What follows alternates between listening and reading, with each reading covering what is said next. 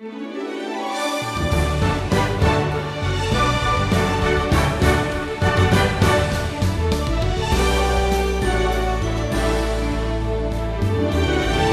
are your priorities in life?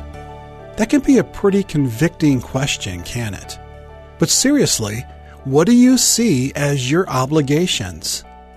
The way that the Apostle Paul thought about that in his life reminds us that as followers of Christ, we should be eager to take the gospel to the lost world around us. Does that line up with your thinking? This is the Wisdom Journey with Stephen Davey. Stephen called this lesson, The Power of the Gospel.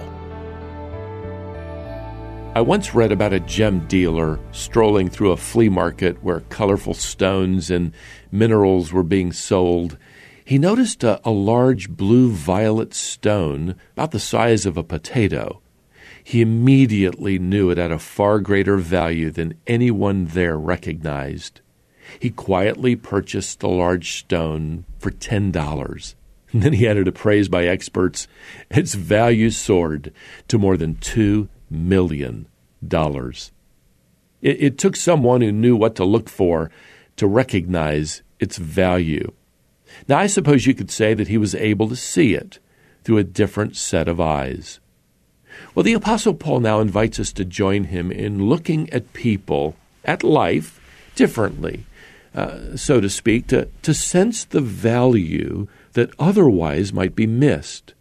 Now, here in the first chapter of Romans, Paul says 4 things about himself. He gives us a little personal biography, and he tells us how he looks at life through a different set of eyes. First, he speaks of his personal desire to visit the believers in Rome. He writes here in verse 13, I have often intended to come to you, but thus far have been prevented, in order that I may reap some harvest among you, as well as among the rest of the Gentiles. You see, Paul isn't satisfied with just sending them this letter, even though it's inspired by the Holy Spirit. No, he wants personal, face-to-face contact with his spiritual brothers and sisters in Christ. Paul understood the value of personal interaction. And it's just as valuable, by the way, in the home as it is in the church. I remember reading some time ago that the average father spends 37 seconds a day interacting on a personal level with his children. In other words, that doesn't include driving them to church or sitting on the couch watching television or, asking them to pass the butter at the dinner table. No, 37 seconds of face-to-face, eye-to-eye, one-on-one investment in their lives. I happened to mention this in a sermon some time ago, and a man told me later on that his little 7-year-old daughter had been in that service and heard me give that statistic. And when they arrived home, she actually looked up at him and said, "Okay, Daddy, it's time now for my 37 seconds." Well, Paul wants that kind of personal interaction with his spiritual children. He wants to help bring in a harvest, growth of spiritual fruit in their lives. And what kind of fruit is that?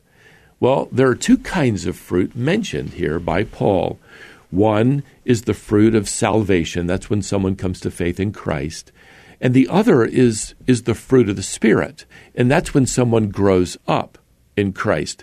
And Paul wants to see both kinds of fruit when he comes to Rome. The fruit of people becoming Christians and the fruit in people who are growing as Christians.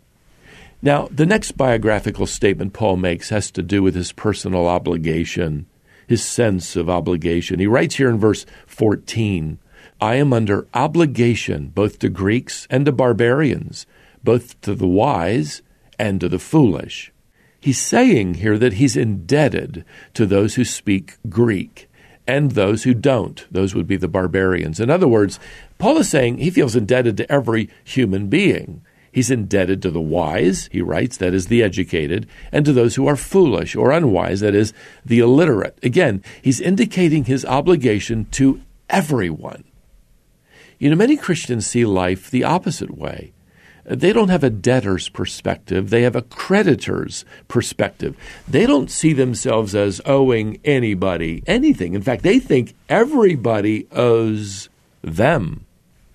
Well, Paul sees people in terms of what he owes them. Namely, he wants to deliver to them the gospel of Christ. Well, now, Paul goes on, thirdly, to speak of his personal eagerness. His obligation wasn't a bothersome duty to him. It's really a joyful opportunity. He writes here in verse 15, I am eager to preach the gospel to you also, who are in Rome. Let me tell you, Paul he's discovered the fountain of life, and he's handing out cups of living water to anybody who's thirsty. Well, finally, Paul refers here to his personal courage. He writes in verse 16, I am not ashamed of the gospel. Now, as you read that, remember where Paul is heading. He's eager to come to Rome and preach the gospel there. Rome is the capital of the greatest empire on earth. It's also the most pagan city per square mile in the Roman Empire. People have their favorite gods and goddesses. They're offering incense daily to Caesar, whom they claim or believe to be divine. They're not going to be too happy with somebody showing up and preaching a message that there is only one true God, and, well, Caesar isn't it. If there's any place a believer might be intimidated to stand for Christ, it's Rome. It's going to take some courage to stand for Christ in that city. Well, what about you today? Are you embarrassed to bow your head in a crowded restaurant and thank God for the food you're about to eat? Are you hesitant to tell somebody at school that you were in church on Sunday? Are you ashamed to carry your Bible and put it on your desk at work? You want to know why Paul isn't ashamed of the gospel? Well, he tells us here in verse 16. First, Paul says the gospel is the power of God. Now, you might notice he doesn't say the gospel contains the power of God or the gospel needs to be accompanied by a demonstration of the power of God. He says the gospel is the power of God. The gospel is operational. The gospel is dynamic power.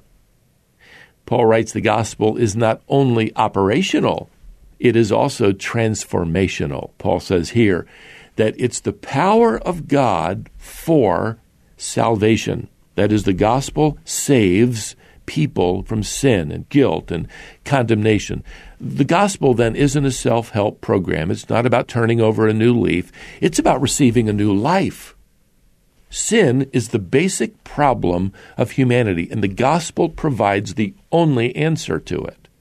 So why would we ever be ashamed of that? My friend, have you been saved? Have you admitted you're sinful and lost? Have you accepted God's gift of salvation by placing your faith in Christ alone, the one who died on the cross to pay for your sins? Have you come to Him? Have you asked Him to deliver you, to save you by His power alone? Well, when you do, the power of God through the gospel begins to transform your life. So the gospel is operational, it's transformational, and now Paul adds, it's universal. Again, he says here in verse 16 that the gospel is for everyone who believes. Now, Paul isn't saying that everybody is going to believe. He's saying that he wants everyone to believe. He wants everybody to hear it. This is a universal invitation to believe the gospel. Now, many have misinterpreted this phrase here in verse 16, that the gospel is to the Jew first and also to the Greek. Well, they've taken that to mean our priority even today must be given to reaching Jewish people with the gospel. That's a fine ministry to have, by the way. But Paul is speaking chronologically here. This is how the gospel unfolded. It came first to the Jews in Jerusalem.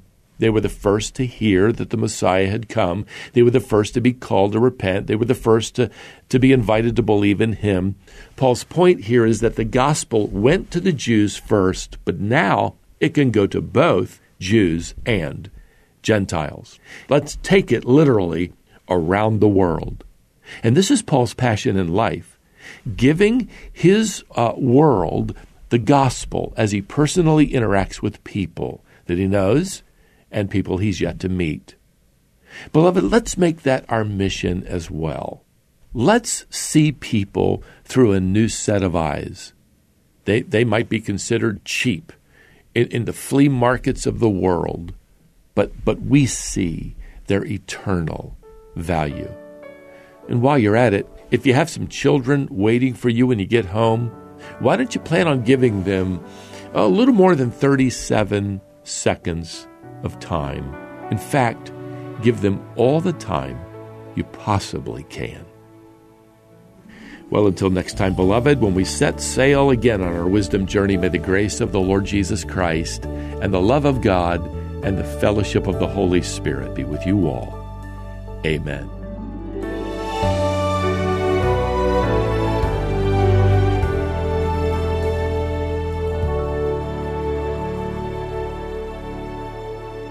You're listening to The Wisdom Journey with Stephen Davey. The lesson you just heard is called The Power of the Gospel.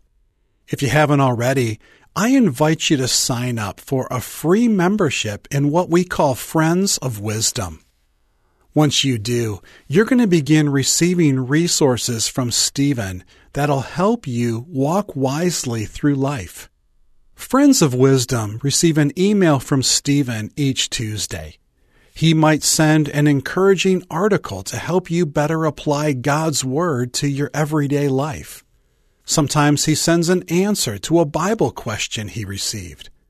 It's really quite interesting to read what people are asking and to read Stephen's answers. You might find that you're wondering the very same thing. And maybe you have your own question that you want Stephen to answer. At least once a month, our Friends of Wisdom receive a free resource. Joining Friends of Wisdom is both free and easy. All you need to do is visit wisdomonline.org/friends. You'll fill out a brief form, and that's it. You'll be signed up, and you'll start hearing from Stephen very soon.